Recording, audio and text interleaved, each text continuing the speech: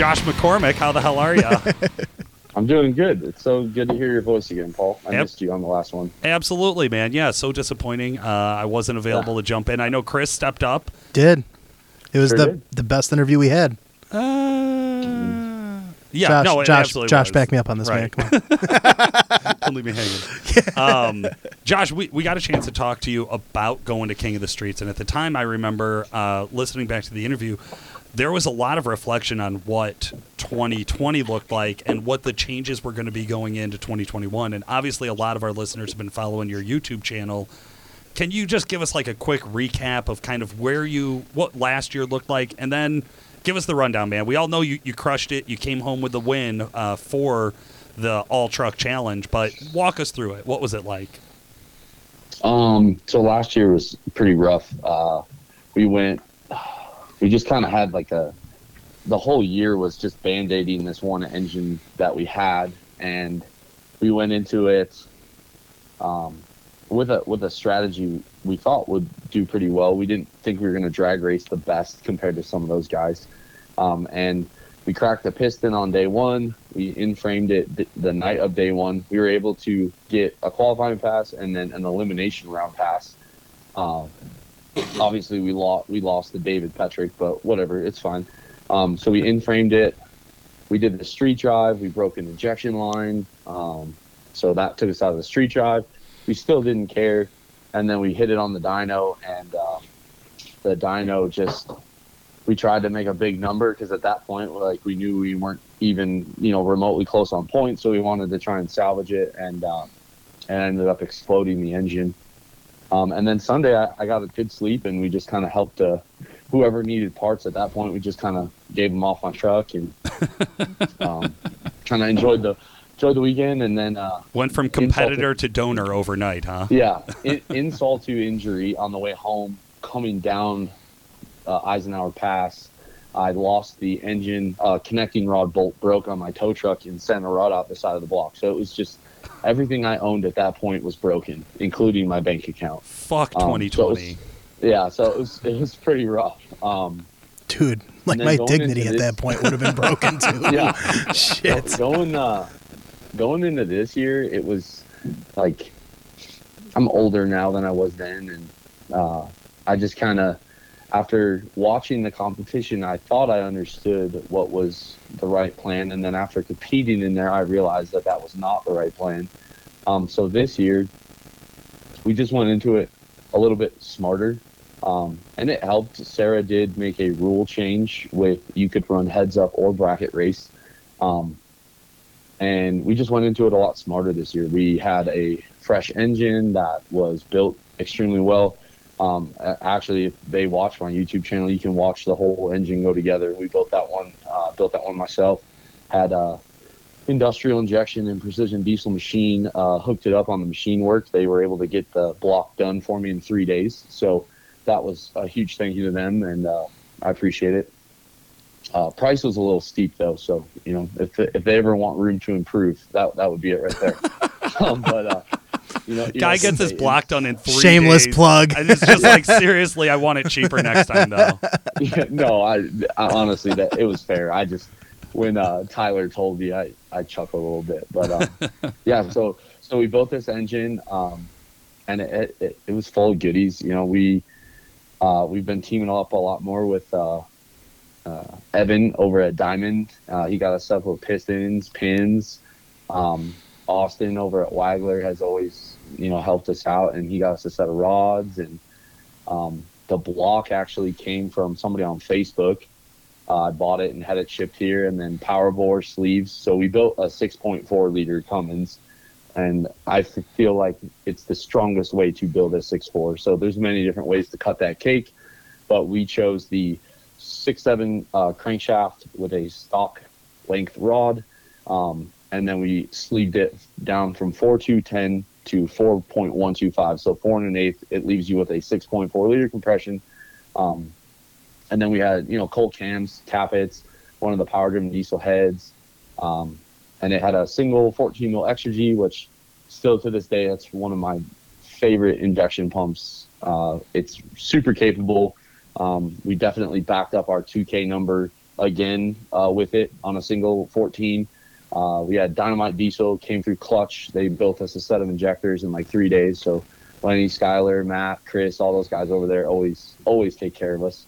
And then it really, Meyer, one of the guys I work with here, really probably one of my best friends, built us a trans. Some of the things that we try like in our own trucks don't always work out the best. So we kind of play around with it. But Meyer built the tranny for me because I was building the engine at the time. And then the turbos, it was a Forced Inductions 480 96 turbine with a 115 housing and a GT55 106 millimeter Garrett that Tyler Kipp over at Industrial got us set up with. And then I built those compounds. It's got a single wastegate off a Steed Speed T4 manifold.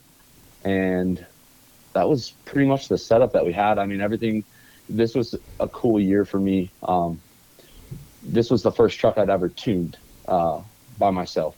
So obviously, huge thank you to a couple people that want to remain nameless because I couldn't have gotten there by myself. But this truck we did tune ourselves, so it was kind of cool. Like we built the engine, we built the trans, we built the turbo setup, and then we ultimately tuned it. We got it all together. We dyno tested it here at the shop. We street drove it here in Utah, and we kind of did some rips on it, and everything checked out good. Lash didn't move around. Everything worked really well. So we loaded it up on the trailer and set out on a 32-hour drive to Ohio, which, I mean, it goes quick, I guess, when you're nervous.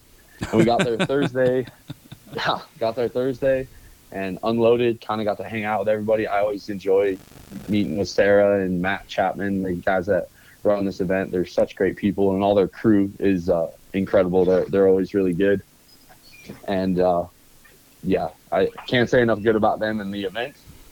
And then we got Gordon out there, and basically we rented a tent. So it was me, Gordon, David, and then my boss, one of the owners of Power Driven, came out with his daily driver truck too. And we just kind of had this tent of people, and it's always like a family reunion out there with them because we do like UCC and King of the Street or All Truck Challenge with them all the time. And it's always fun. That's awesome. And we just talked strategy. So we went into this event just kind of trying to play it more safe than trying to shoot for the moon on everything. It's really, that was the plan. We wanted to take the best that we could make ourselves and see how it stacked up on the other side of the country. So a couple things here, Josh. Let's backtrack just a tad and let's talk about your 2021 year. Okay, so in prior years of competing, you had an 05 truck. There was a lot of stuff that you did getting that truck prepared for UCC 2021. Things didn't shape up the way that you were hoping for. And then after that, the 06 truck that you ended up competing in, or 07 truck, whatever, your Silver Crew Cab, you started making a lot of strides in that truck. You know, you were doing stock appearing turbos on the dyno. You were making some crazy power there, doing different compound setups, different single turbo setups. And the truck was just staying together, taking the abuse, and you weren't shelling engines, right? The truck wasn't completely burning up. The truck was staying together. Do you think that over the course of 2021 and having the good luck, I'll call it luck, with the Silver Crew Cab, did that give you more confidence going into this event? I mean, in all reality, after 2020 King of the Street and everything I owned at that point was broken, I was pretty much ready to like not do this anymore. And then I started that YouTube channel, and that silver truck, I mean, I got to experience stock power, 600, 700, 800, all the way up to 2,000 with it. And it definitely just kind of rekindled the spirit that I think I had lost after getting my stuff pushed in for the past couple of years. So politely worded. But yeah, I mean, how else do you word it? Like, yeah. I don't ever try to hide the things that happen or fail on stuff. And like, we had been taking L's for quite a while. So yeah, I think we learned a lot over it. I certainly learned a lot more about nitrous throughout it, how to keep turbo setups happy. We tried some different stuff with engine builds, some stuff that people hadn't tried. Like, I don't want to say anything inaccurate, but I believe with the 19 pistons that we had in that old engine, I don't think anybody has made 2,000 horse with those yet. So it was kind of cool to try that out. And I remember opening the box and the wrist pins weren't the same size as everything else I'd ever done in my entire life. And I was like, uh-oh. So we had to kind of make a lot of stuff work, but it was just cool. I mean, when you try to get back up on the horse and there's all the companies that were right there with you when you fell the first time that are right back there to pick you back up, it keeps you going good. And yeah, we had a great year. We went to Montana, won I think 3 dyno classes and came in second in the sled pull. Then we went to Idaho and won 3 classes again, and it was all good. And then I had a lot of family stuff going on in the background, so I kind of didn't do a ton in like the late summer. And then for us, like our season ends with All Truck Challenge, so I think just having good success and learning and kind of just figuring it out on my own. Like, not that people don't give good advice or anything like that, but if you get advice from X, Y, Z, sometimes it doesn't all jive. Sometimes, you just got to kind of figure it out. And I feel like that's really what my team and I did the whole year, is we just figured out what worked, what didn't work, and we just kept moving on. I love that, because I saw something here where, like you said, you guys had the challenges, and it does definitely get easy to get to that quitting point of like, you know what, I'm going to just drive a gas burner daily. Fuck this. Like, well, he had no choice. Everything was broken. Yeah, right. Yeah. We've seen this before where it's hard to get back into it, but you got back into it, and I was interested to hear you say you decided to go conservative this year. What's the difference? Like, if we're talking about like a day one where I believe you guys did heads up racing or bracket racing on day one, you were at the strip, right? Yeah. So for conservative, like, you had a bracket, and I thought for sure Sarah was going to run like a 7:35 bracket. Like everybody had to do that. Well, no, you just picked your dial-in time. I chose a 8.28.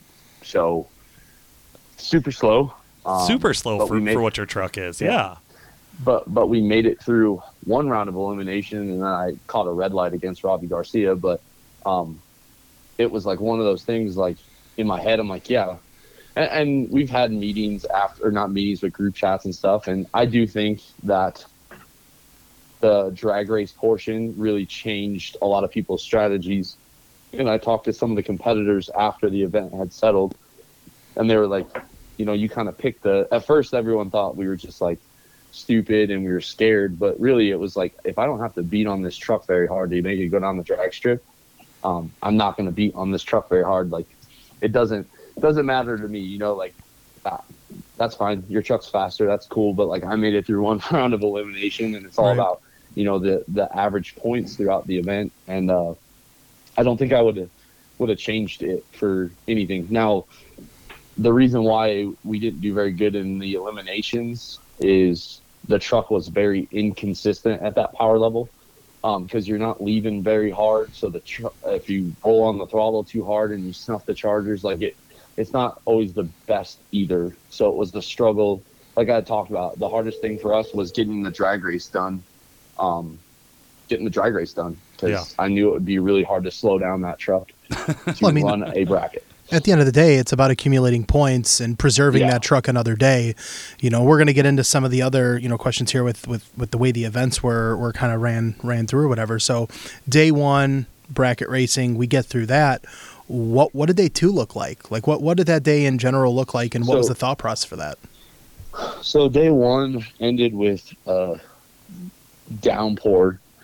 So Sarah told us before we left, she's like, hey, it's going to be a street drive first thing in the morning. So we pulled the radials off, put the street tires on, and that was it. Or no, actually, I did take the truck. I left the event to go put fuel in it. And so we drove it out there, put some fuel in it, drove back, got up for the street drive. I love sled pulling, so I wanted to be as close to 9,000 pounds as I possibly could. And we weighed 9,050 pounds. So I had myself, I had Meyer, I had Tessa, and I had Tyson. I figured it was easier to put a bunch of people in there versus a bunch of weight that I'd have to take out. So we loaded the truck up and we hit the street drive, and we had our own little kind of small group. It was me, Gordon, David, Todd, and then there was a couple of other stragglers. I couldn't really tell who was in our group, and then Justin Duffy joined our little group. And we did our 100-mile street drive, and honestly, it was just fun. Like, we had the radio on. I personally had my seat heater on because I enjoy some first world comforts. And we did the street drive, and it was totally different this year. Like, one of the reasons why we played it more conservative is we ran a 5.9 rail on the engine. We didn't run a 6.7 rail. 6.7 rails are great. I think at higher power levels, they definitely inject or get more fuel to the injector. There's no doubt there. But for that challenge, when you have these big CP3 pumps, I tend to break a lot of lines. Now, maybe I just suck at installing them or what, but I've never had good luck with a 6.7 rail lasting on the street. So that was one of the ways we played it conservative. We put a 5.9 rail on it. I went through the whole street drive. Wasn't nervous at all. Actually, I was nervous, but for other reasons. And, we got our street drive done, and I felt great. Then the next event was sled pull. So my favorite event, we got all the stuff bolted on, got the truck blocked out, full weight, duals on the rear. And then because Sarah runs a 20-inch hitch height, when you jack them up that high and you run a hidden hitch behind the license plate, most off-the-shelf pulling hitches don't fit. So pedal to the metal, Andy over there made us a 16-inch drop hitch. Oh, wow. For the event. So if I haven't done the YouTube video yet, but maybe it'll be up by the time you guys get this broadcasted. But huge thank you to him. He UPS lost half of it. It fell out of the box, and he actually had a good customer at his gym bring it down and hand deliver me the part that fell out. So we got that in there. We go through sled pull tech, everything's good. I get set for my first hook, kind of read the track, and everything was going good. The engine hit like 6,250 RPM, and I was like, crap. Holy I grabbed overdrive. And this is probably in the first 100 feet. Grabbed overdrive, and as soon as I hit overdrive, you heard this big boom and a bunch of white smoke, and everybody's like, oh, the turbo blew. And in my head, I'm like, dude, it's a GT55. Like, unless somebody shot it from the sidelines, there's no way we just hurt this turbo. So I popped the hood, the boot's blown. I'm like, whatever, no problem. He's like, oh, do you want to tug it off the track? And I was like, for the love of God, please do not embarrass me any more than I've already embarrassed myself for the last 3 years. I will drive this off the track. So we ended up with like a 200-foot pole, and we get it back to the pit. We're changing the boot. We get the boot changed. We go to start the truck, chuckle and start. And I'm like, oh my God, like what happened? We look, when the boot blew, it ripped the battery ground cable out of the terminal end on the block. So we get that fixed. We get into the lanes. And I'm like, all right, I know what I'm going to do. I looked at the tune-up. We made a couple of rev limiter changes. And I hooked it back to the sled, and we were gone. I went down the track in third gear, locked up with 210 or 110 jets of nitrous on it. And that thing went 385 feet. I think the only guy that beat us that night was Bubby Payne. He went 388. So we were right there at the end of the field. And it felt so good. Like, honestly, I don't remember if I teared up or not, but I know that was the first time sled pulling we'd ever actually done something cool with that setup that I've had for probably 3 years now. So it felt fan freaking tastic to actually sled pull well. And we ended up with like 490 points from that. And I went into that night, Gordon had an engine that got too hot and lost compression. So we're trying to deal with that. And yeah, that's kind of how that night ended. We pulled Gordon's engine out, and we planned on putting my spare engine in, and we got to talking the 500 points that he'd lose. And at this point, like, I can usually push through a lot of stuff. I was exhausted. And so was pretty much everyone that could help us do it. And I looked at Gordon and I was like, hey, well, make sure your truck runs and puts on the trailer. But I was like, I don't think we can finish. So unfortunately, Gordon was kind of out, and I feel bad about it. I really do. I think somebody would have gotten hurt if we would have kept working at the rate of like how tired we were. Yeah. So we rolled into the next day, dirt drags. All we had to do was we took the rear duals off. So we ran a single rear wheel dually tire. It looked really kind of stupid, actually, if you see it in pictures. But we took the lockouts out and went to the dirt drag. We did 2 qualifying passes. I ended up as the number 4 qualifier. I believe Ben Francis was faster. Justin Duffy and Chris Patterson were all ahead of us. But it wasn't that much of a time difference. Like, we were actually all pretty tight. And I don't know what it is about dirt drags, but I usually do good on them. Like, it's not something I practice. I've done it 3 times, and I've ended up winning all 3 times. So I don't know. But we went through the elimination bracket. I had a first round bye. The second round, I drew David Petrick, and he returned the favor from 2020. He was kind of broke. His converter had locked up on him. So we both kind of putts down there, and being the total a-hole that David usually is, he kind of blipped the throttle, and I thought for a second maybe he had lied to me this whole time. So then I kind of pedaled it a little bit harder. I was like, no, not today. And then our next round, we had Tim Mahoney, and Tim and I both left like bats out of hell. And I went across the finish line probably at like a 30-degree angle, and I could not stop. I actually ended up going down the hill into the – there wasn't any water there, but it used this to be year. like a pond. Yeah, that's what Tim was saying. Yep. Yeah, and so we got that win. Then we go back up, and I drew, I believe it was Brad Daniel in a blue 6.4 Power Stroke, and I was sleeping on the light. Luckily for me, his wastegates like blew open, so we were able to get around him. That was pretty awesome. Not gonna lie, I thought we lost for sure, and I almost pedaled it, and I was like, you know what, I didn't come this far to not at least finish it. So luckily for me, I floored it, and we were able to get around him.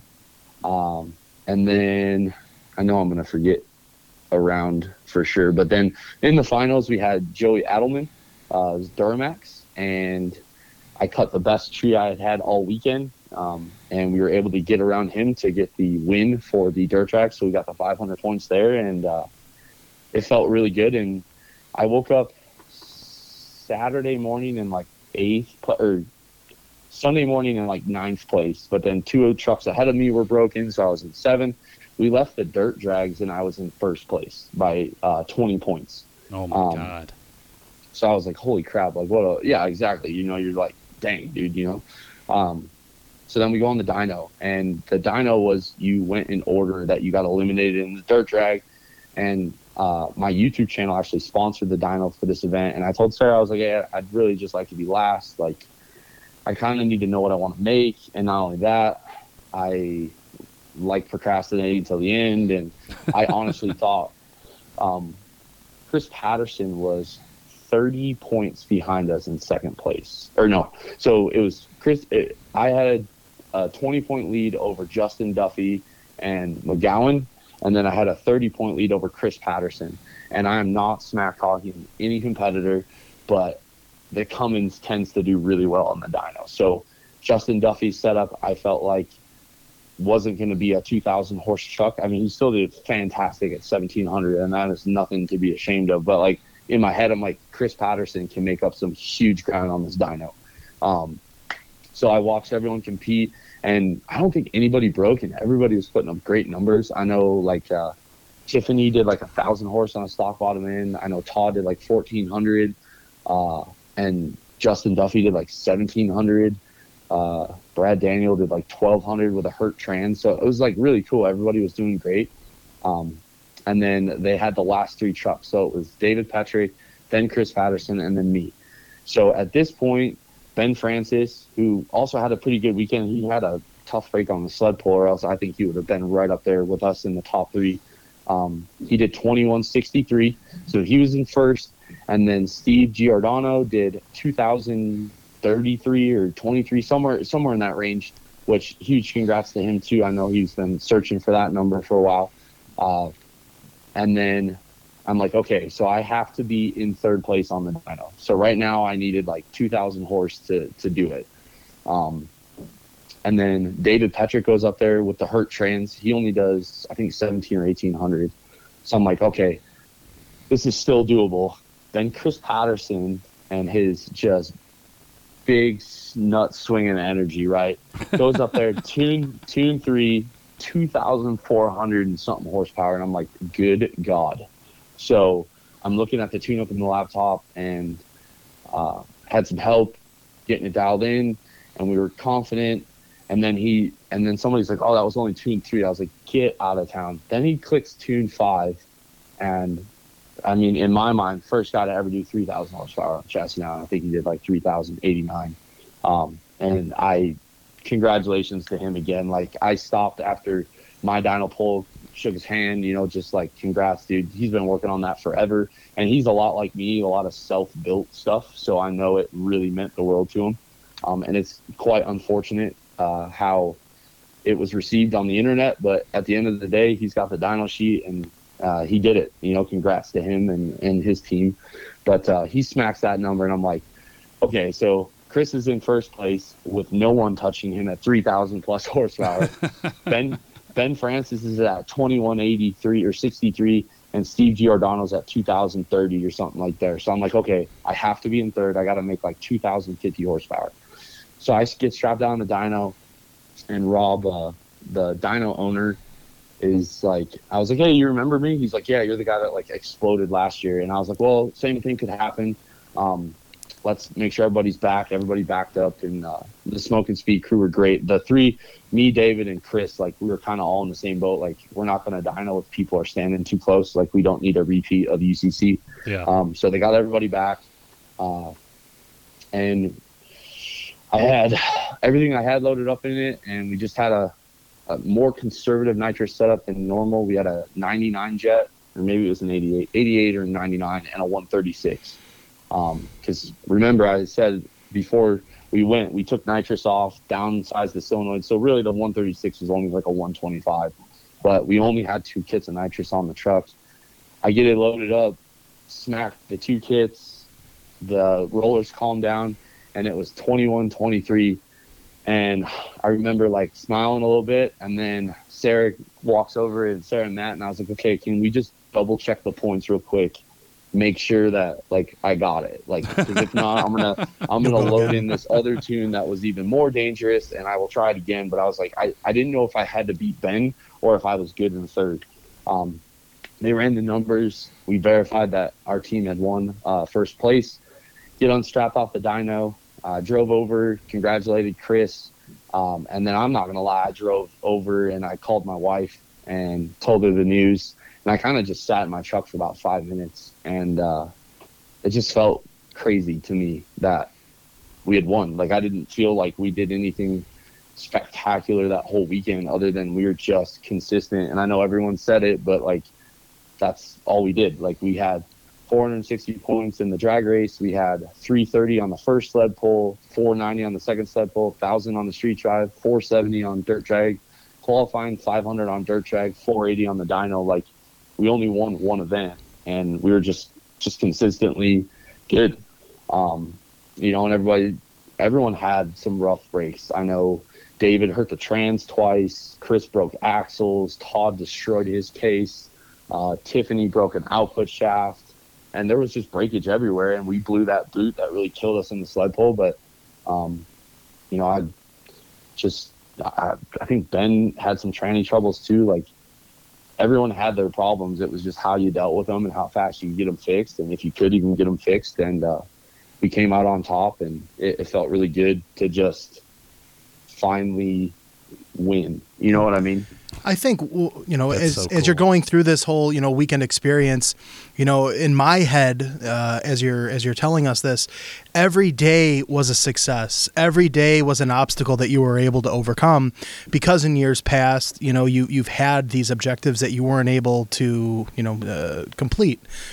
What do you think about the dyno event in the sense of that being the last event in this competition, where last year it wasn't necessarily the case? Do you think that was kind of a saving grace for a lot of guys, and that changed the strategy, including yours? I don't honestly, like, I don't want to sound like arrogant, but it really didn't change our strategy. The only thing it did change is I put about another 200 horse in the truck. But I wasn't worried because it was the last event. So I guess it kind of changed it a little bit, but like we kind of stuck to our plan the whole weekend. I think if Sarah did it again, I think the dyno being last was fine. I think the sled pull really kind of shook things up. I think the sled pull being where it was, that broke more trucks than anything else.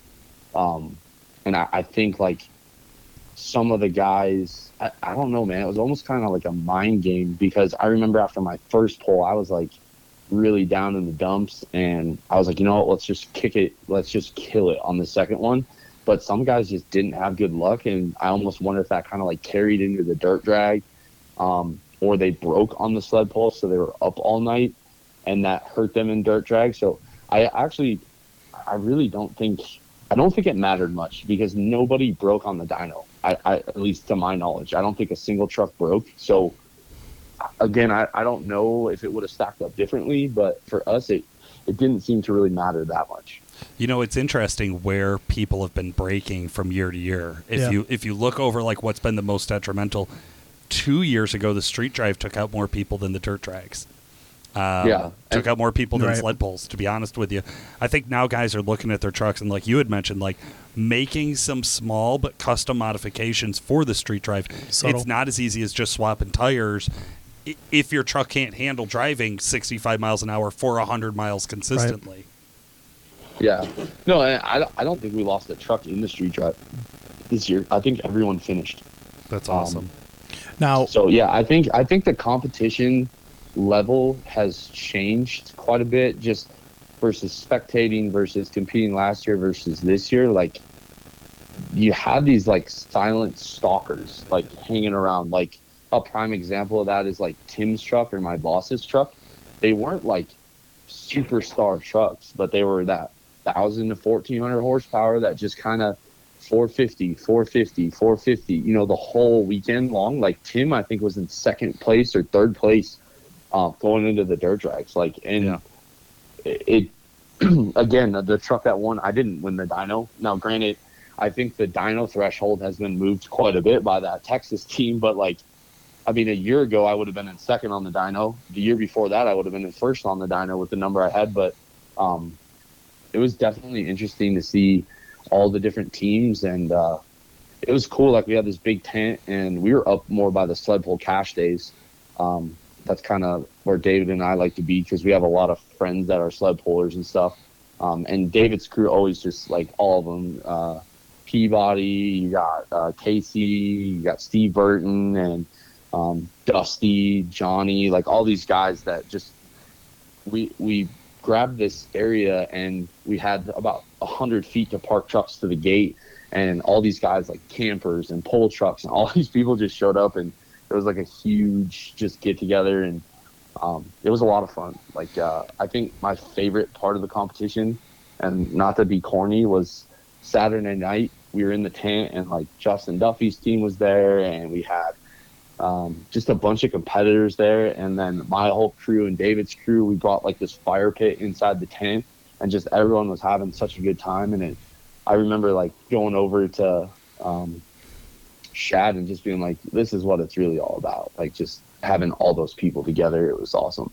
Absolutely. That culture matters. Yeah. And one thing that I wonder about the culture is at this event compared to maybe some of the others throughout the year, is that we have a pretty good mix between shop owners, enthusiasts, high horsepower, low horsepower. I mean, we interviewed two guys that were knowing that they were showing up with 500 horsepower trucks. Right. How do you feel about them being in the competition? Do you feel like this is the place, this is the right competition? Should there be a bracket for the lower horsepower guys so that they're actually competing? How do you see this? I mean, personally, like, if you think you have what it takes and you're willing to do the drive to get there, and you have whatever, like, absolutely. Like, I know Jack Cordero, I might be saying his last name wrong, but Jack Cordero brought a very mild Duramax. It still had like forces on it. It was a beautiful, I remember telling him, I was like, dude, that's a beautiful truck, you know? And Absolutely. I mean, it's the all truck challenge, not the how much do you want to spend challenge, not the 2,000 horsepower challenge, not the third gen Ram challenge. Like there, there's always room for people. And I mean, I listen to all of the podcasts on the way out there, and these people are nervous and that, and I get it. Like I got nervous going there, and all these people that said like me or David or Ben and stuff being in the top three, like that's a little bit. It's almost weird because like on the other side of it, they're like, oh, it'll be a cakewalk for these guys. And on the other side of it, I'm like, damn, like all these people expect me to perform really well. Like I try to bring my A game, but I don't see why they can't. I mean, I'm all for it. I mean, I'd love to see 60 trucks next year. You know what I mean? Like, absolutely. The more the merrier. And I always try to, I mean, one of the big things that we always do is we bring a ton of extra parts. And I know for, like, we helped a few teams that could have beat us. Like, we just wanted to make sure everyone had a good weekend. Like, that was what this was all about. Like, last year was miserable. This year we wanted the tent, and we got a nicer hotel, and we got all the nice food, and Gordon cooked for us. And it was just all about, like, the whole experience being positive for everyone. I don't like this guy being out here on vacation and winning. You don't get to have fun and win. We know how this shit works. John, I mean, full disclosure, Paul, I checked my oil twice. For the I record. checked my transmission line pressure a couple times. I checked my torque converter bolts, and I changed tires. And I fixed the intercooler boot and that battery positive. That doesn't sound like a vacation to me, Paul. I did not. I mean, Friday night, I guess I helped David quite a bit. So Meyer got David's tranny kind of done, and then I walked in and finished it so Meyer could fix Todd's transmission. So, like, in our team, like, there was still a lot of work to be done. It wasn't my truck this time, which was extremely strange. Yeah. So what does this look like for years to come? You definitely came to, All Truck Challenge 2021 with vengeance, right? And you were able to check a lot of boxes, in my opinion. Yeah. You stayed together. You won the event. Hats off to you. Do you do this again next year? What's 2022 look like? Without a doubt. Okay. Absolutely. Are you also going to try UCC again next year? I mean, yeah, probably. I don't. I mean, we'll see how the cards stack up. But I mean, I'd love to go to UCC. I know it'd be a lot of fun. Well, I don't know fun, but I mean, now that I've won All Truck Challenge, you kind of are looking at it like, absolutely, we're going to come back and try to defend the title, But I certainly am looking forward to Ultimate Call Out Challenge, and I think this weekend was good for not only myself and my family, but also my team, just seeing like, hey, we can do this. Sometimes it doesn't always go our way, but like, we do have what it takes to. I mean, in my opinion, All Truck Challenge is like the second hardest competition. And honestly, it's in some ways harder than UCC, because UCC, you run one drag strip pass. I mean, if everything goes right for UCC, you start the truck 3 times. One drag strip pass, one sled pull rip, one dyno rip. And in All Truck Challenge, you're going rounds and dirt dragging, bracket racing, heads up racing, the street drive. So they're both different in different ways. I definitely have had a lot rougher time with King of the Street All Truck Challenge than I did at UCC, because UCC I can swap an engine and not lose points. And we're working on asphalt pits and not grass and mulch and all this stuff. Like, there's so many things that change the adversity of each competition.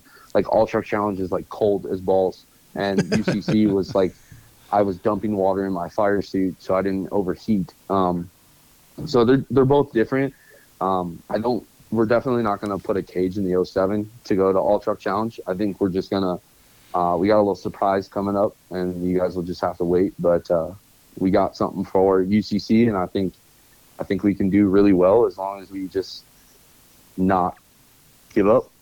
Cool. I love that. That's so cool, man. Josh, it's always such a pleasure to have you on the show, and I know Chris and I both want to say congratulations. Yeah, congratulations. Thank you, I mean, guys. I can't say enough, man. Following you, especially with your YouTube stuff, seeing all the viral videos of turbo explosions and fires and everything else. it's got to be tough at the end of 2020 to pick yourself up the way you do and, have that comeback in 2021. So, well deserved, man. Yeah. I mean, like, shouldn't do it without a lot of people.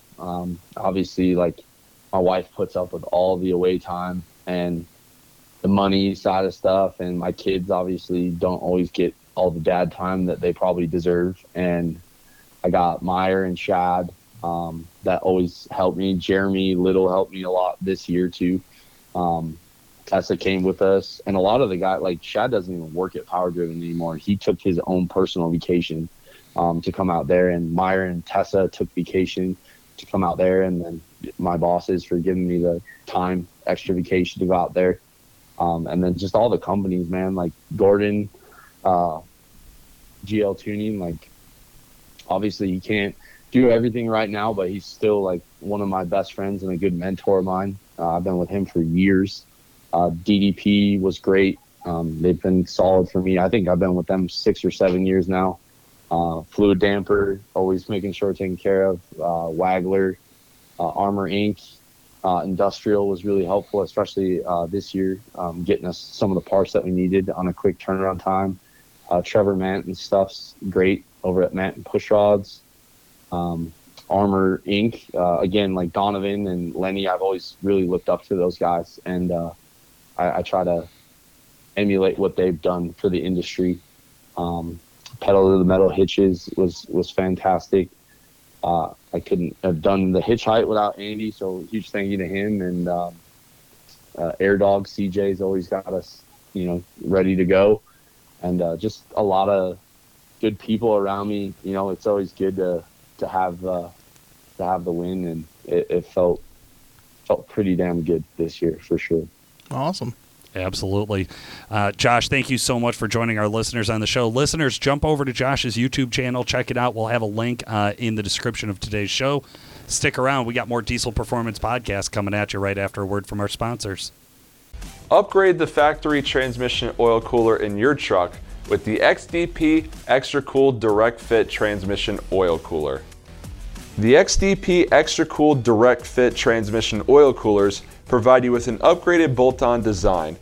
Each transmission cooler is built with a high-efficiency core to maximize cooling. Designed as a direct fit replacement, this transmission cooler comes ready to install with all the brackets, hardware, and accessories needed for installation. To find out more about the XDP Extra Cool Direct Fit Transmission Oil Coolers, check out xdp.com or find a local dealer near you. What is Worley Custom Fab's thermostat bypass valve, and why is it an important upgrade for your 2017 to 2019 L5P Duramax? 2017 to 2019 L5P Duramax trucks feature a unique thermostat assembly for the Allison transmission, which allows fluid to bypass the auxiliary cooler and use engine heat in the radiator coolant to reach ideal operating temps more quickly in cold weather. When the desired temperature is reached, the thermostat is supposed to open and allow fluid to flow forward into the auxiliary cooler, which helps maintain transmission fluid temperatures at a safe level. Now the issue. This thermostat is prone to get stuck closed, so when the fluid gets hot and reaches the point that it needs to be cooled via the auxiliary cooler, the fluid is instead bypassed by the closed thermostat and returned to the transmission uncooled. Hotter fluid breaks down quicker, which leads to poor fluid performance and potentially premature damage and shortened transmission life. If you tow with your truck or live in a warm climate, this bypass plug is a must. Whether your truck is a daily driver, work truck, tow rig, or competition race truck, this is an issue that plagues all 17 to 19 L5Ps. When running one of WC Fab's shop trucks at the drag strip, they noticed temperatures reaching the unsafe zone. After some investigation, they found the auxiliary cooler up front was cool to the touch. The hot fluid was not making its way to the cooler. Upon further research, they found that even factory stock trucks were experiencing the same issue. With this discovery, the thermostat bypass plug was born. The CAD-designed, CNC-machined, anodized billet aluminum bypass plug requires a simple 15-minute installation. WC Fab has been building high-performance transmissions for the L5P platform for many years now, and immediately started including this made-in-the-USA piece with every transmission that they build. Tested in-house on both their shop trucks and customer trucks, the transmission cooler thermostat bypass plug for 2017 to 2019 L5P Duramax trucks can drop the fluid temperature from 15 to 50 degrees Fahrenheit by reducing fluid flow restriction to the trans cooler. The Exergy Performance Fuel System Saver works. If you have a CP4 equipped fuel pump, which is commonly found on the 2011 to 2016 LML Duramax, and also the early 6.7 liter Ford Power Stroke engine, they're known for failure, period. Now, most of the time, if you put a lift pump on the truck, you'll prevent a lot of the potential failures.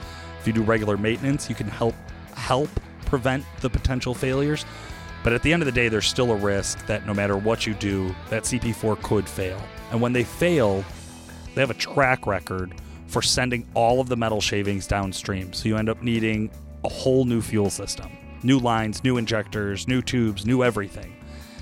That could be very expensive. Even if you're under warranty or you find a bundle package for a great price, there's still a lot of labor that goes into that job. The Fuel System Saver increases the amount of protection post CP4. So it's not going to stop your CP4 from failing. What it's going to do is that, God forbid, the CP4 gives up and it starts to send metal debris through the truck, it's going to stop it before it hits the rest of your fuel system. And that's why they call it the Fuel System Saver. If you have a CP4 pump on your truck, you absolutely need to give DuramaxTuner.com a call today and get yourself a Fuel System Saver. Guys, we're here with our favorite shop tech, our super tech, Jeremy Garnett. Jeremy, how the hell are you? I'm good. How are you? Doing good, man. Thanks for asking. Jeremy, you've had this Hummer with the Duramax conversion in the shop all summer. Yeah, going on a few months now. Now, obviously, it's the COVID times. We all know about parts back orders and Yes. and some different kind of fun things. We've talked about the brake situation you guys had on it, working through all of that. But I see it looking more and more complete now. Yeah, we'll dive into it more, with the next coming weeks and stuff like that. But I just wanted to kind of give everybody a heads up of where I'm at and what we've been doing to it a little bit. So, Yeah, man. Remind our listeners, give us a rundown of the project. the project is a 2005 H1 Hummer. It's a civilian use one, so it's got a really nice interior, big tires. Customer purchased it a couple years ago, and he does not like the 6.5 that was in it. Won't get out of its own way. In the 05 6.5, it is a turbocharged motor. Okay. Non-intercooled, just straight. Non-intercooled, turbocharged 6.5. Yeah. Giant turd. Yeah, whopping 180 horse. I mean, not a lot of fun.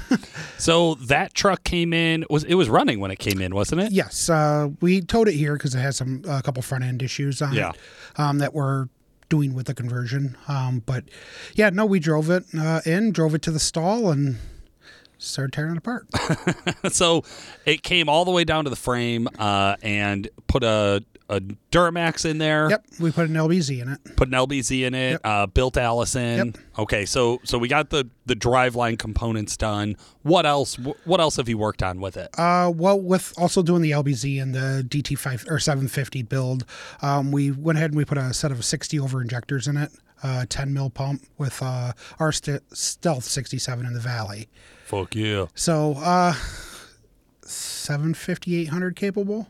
Yeah. I mean, all day. I mean, Yeah, it'll be leaning on those injectors, but yeah. Yeah, it'll be for sure. right. So exactly. I mean, we didn't want to give it all the beans, but it is a built motor. We did have a nice donor conversion that we started with, so which is our old shop van, which was a nice conversion or setup for it, Right. because that came with the motor and everything. We had our engine builder go ahead and go through it, and he did a beautiful job. Along with that, we went ahead and we started off with doing all the suspension work. So by doing a conversion, putting the motor in it, you have to put a 3-inch body lift in it. With doing the 3-inch body lift, we went ahead and did King shocks on it. Okay. So we did a King shock set up with new lower control arms and a Willwood brake system. It looks nasty. Yeah. Yeah. So, this week here, I actually got the pleasure of dropping the body back down on the frame because I actually have now that I have the motor mounted, the trans mounted, new transfer case in it and everything, the wiring harness, standalone wiring harness, all like kind of set in place.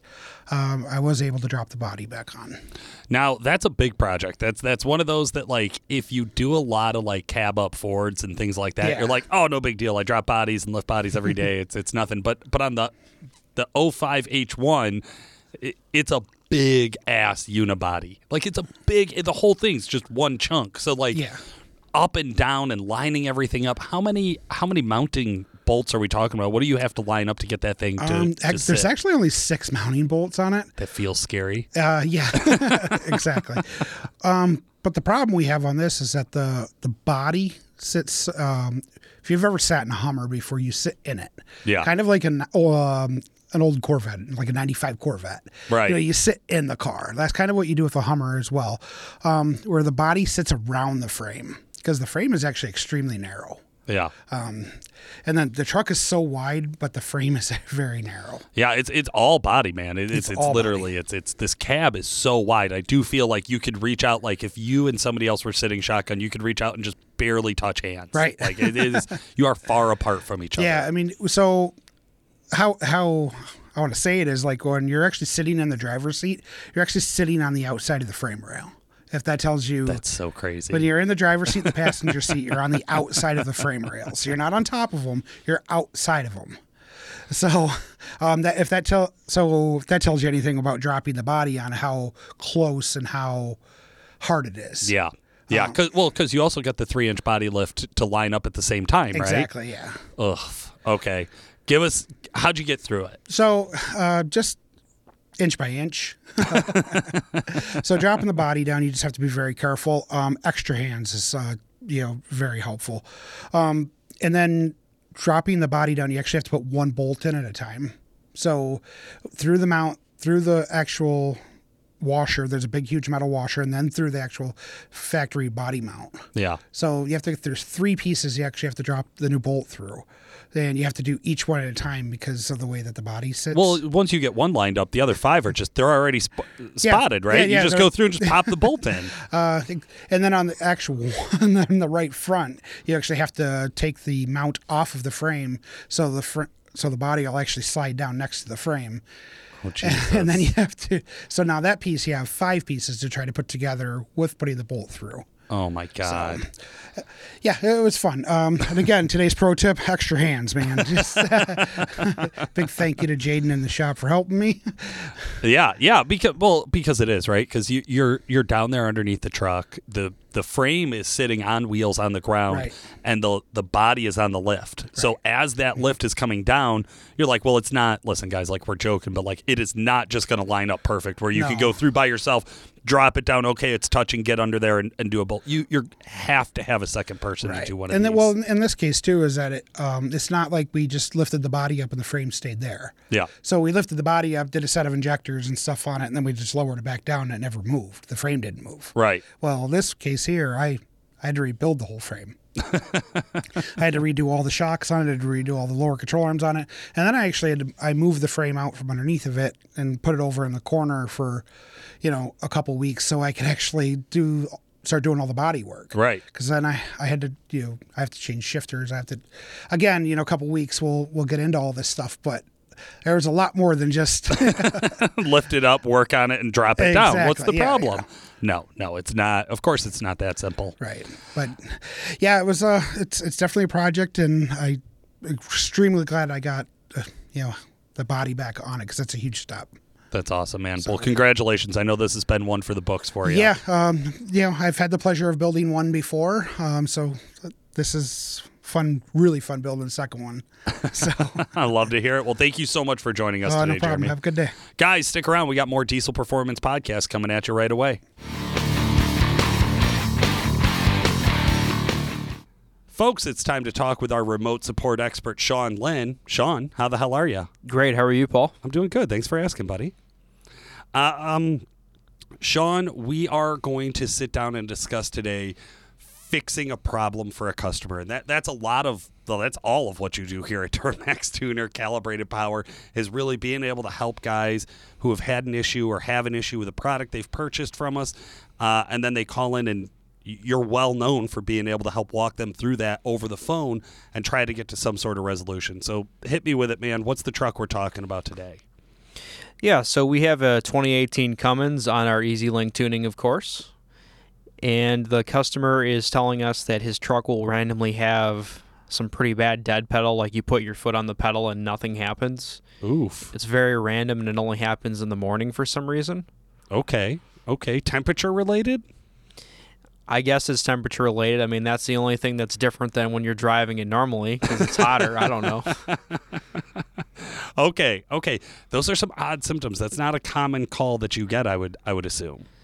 Definitely not, especially when we have a lot of people running very similar tuning on their trucks. Right. Yeah, because it's an all-stock truck. It's running tunes off of EasyLink, so we have really good visibility over who is running those and how many and yada, yada. All right, man. So the symptom is that it's got a random dead pedal. What were your troubleshooting steps? So it's really hard to determine what actually causes this without a data log. So the first thing I requested was a data log, which we send over instructions so that you can log the right parameters. Okay. And then we took a look at it, because it'll also show you check engine lights and such codes that it's presenting during this log. Oh, nice. Okay, and that's using EasyLink. So you have your auto agent plugged into the OBD2 port, and then you're kind of running it through the app on your phone. Yeah, and then I just told them, of course, that we need to see the issue happen in this log. So if it happens first thing in the morning, get the truck started, start the log, and then drive the truck so we can see this actually happen. That's interesting. What kind of PIDs are you looking at when you review that log? What we were looking for, first of all, was codes. He gave us one code which indicated a turbo actuator communication loss. Oof. And he's got 150-some thousand miles on his truck, and the 6-7 trucks are known for having actuator issues around that time, so that was my first thought. Right.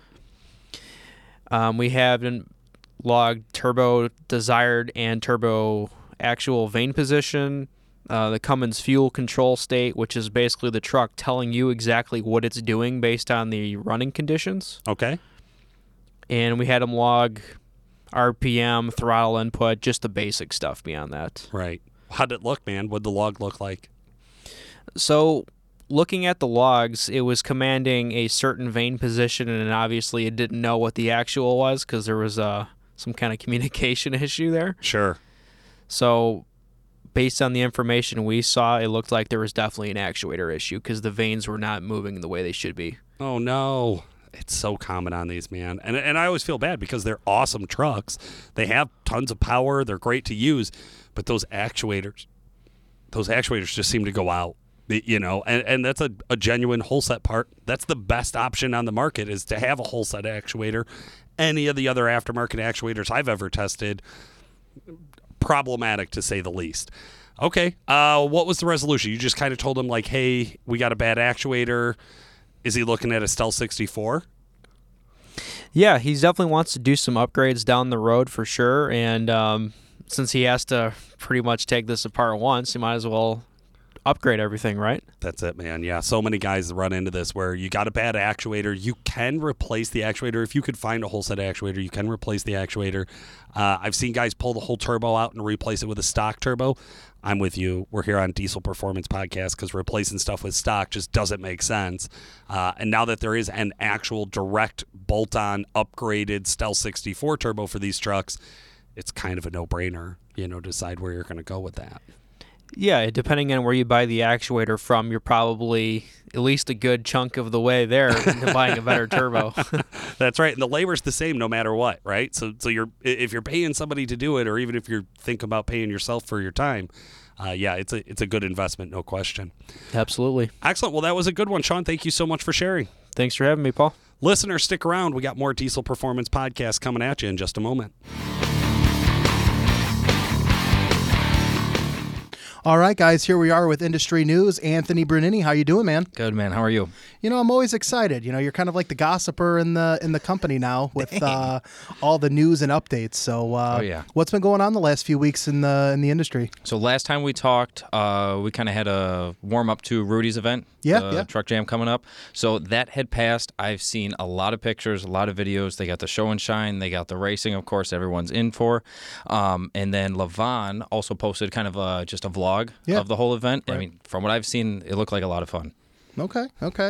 That was about 3 weeks ago now, right? Mm-hmm. We've been straggling with this part of the episode. So, since then, what else is kind of shaped up? So a couple other things, just small stuffs I've seen here and there. Farm Truck and Asian from Street Outlaws. They've got the farm truck that they're known for. They've got like a little prison bus. It's all decked out. Yeah. It looks cool. They visited the guys over at Wagler, and they had, friends, family, kids like that. Just took a ride around the prison bus, and they hung out to the park for, I believe, either a few hours or for the day. It's hard to not like those guys. I know they do stuff like that. They love what they're doing, and they're having fun. Yeah, no, for sure. Couple other things. One of my personal dealers, D-Max, out of California, they had something along the line similar to the Truck Jam. It's not as big. Okay. They have their own event out in California, dirt drag, sled pull, show and shine. Super I think slick. they had a burnout contest too. Okay. So I saw a lot of pictures from them. I talked to the guys over there. They had a blast. It's California. It's great weather. Can't go wrong there. Yeah. The shop foreman, Eric Miller, he's got a 15 LML with our EasyLink tuning. So it's emissions equipped. Yeah, right? emissions equipped. Okay. Truck's fully emissions on. He's got some other modifications. They all have EO numbers, which is awesome. Glad to be a part of that with those guys. He placed first. Or he did first place in the exhibition class. It's an emissions on truck. He was probably the only one in that class. There was like 10, 15 trucks in that class. No, I'm just joking. One of the cool things that I think about this industry is a lot of vendors, they come up with newsletters every so often in basically new parts that are coming into the market. Whirly Custom Fab, right? They Yes. just came up with their updated newsletter with their new Duramax manifolds. Yes, for the L5P. Those have been long awaited. Yeah, so little background, guys. Whirly, WC Fab, they offer a one-piece cast manifold. It's basically the old Steed Speed manifold, right, that they were able to get their hands on, and they're manufacturing now. They came up with an agreement there. And they're a real slick piece. Yeah. Like, they are definitely impressive. So I can't wait personally to see those on some trucks. Yeah, those are going to look good and just perform awesome as well. Absolutely. Other than that, we had our All Truck Challenge, I think, because you did a lot of the interviewing. We did some of the interviewing, All Truck Challenge. We had 2 trucks out there. Mm-hmm. Definitely, it was from the interviewees that we've had. We have Chris Patterson, 3,000 horsepower officially on a chassis dyno. Nuts. Our friend Josh McCormack took first place.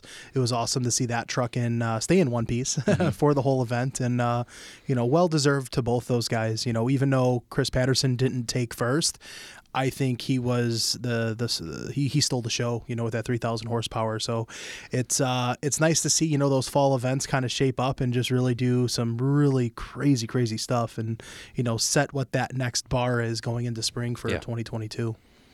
It seems like every time, too, when you go to these events or you hear, like, even at UCC, someone breaks down, like, the other guys in the event they're competing against, they're helping each other. Yeah, it's at the end of the day, it's a close-knit family of all those guys that do compete. And, we talk to so many guys on the show that have such cool builds and that do compete at such a high level. And it's never just one person, right? Just the person driving the truck or a specific vehicle is owned by X person. It's not just that person that makes that possible. Exactly. So, you see it's a lot of collaborative efforts.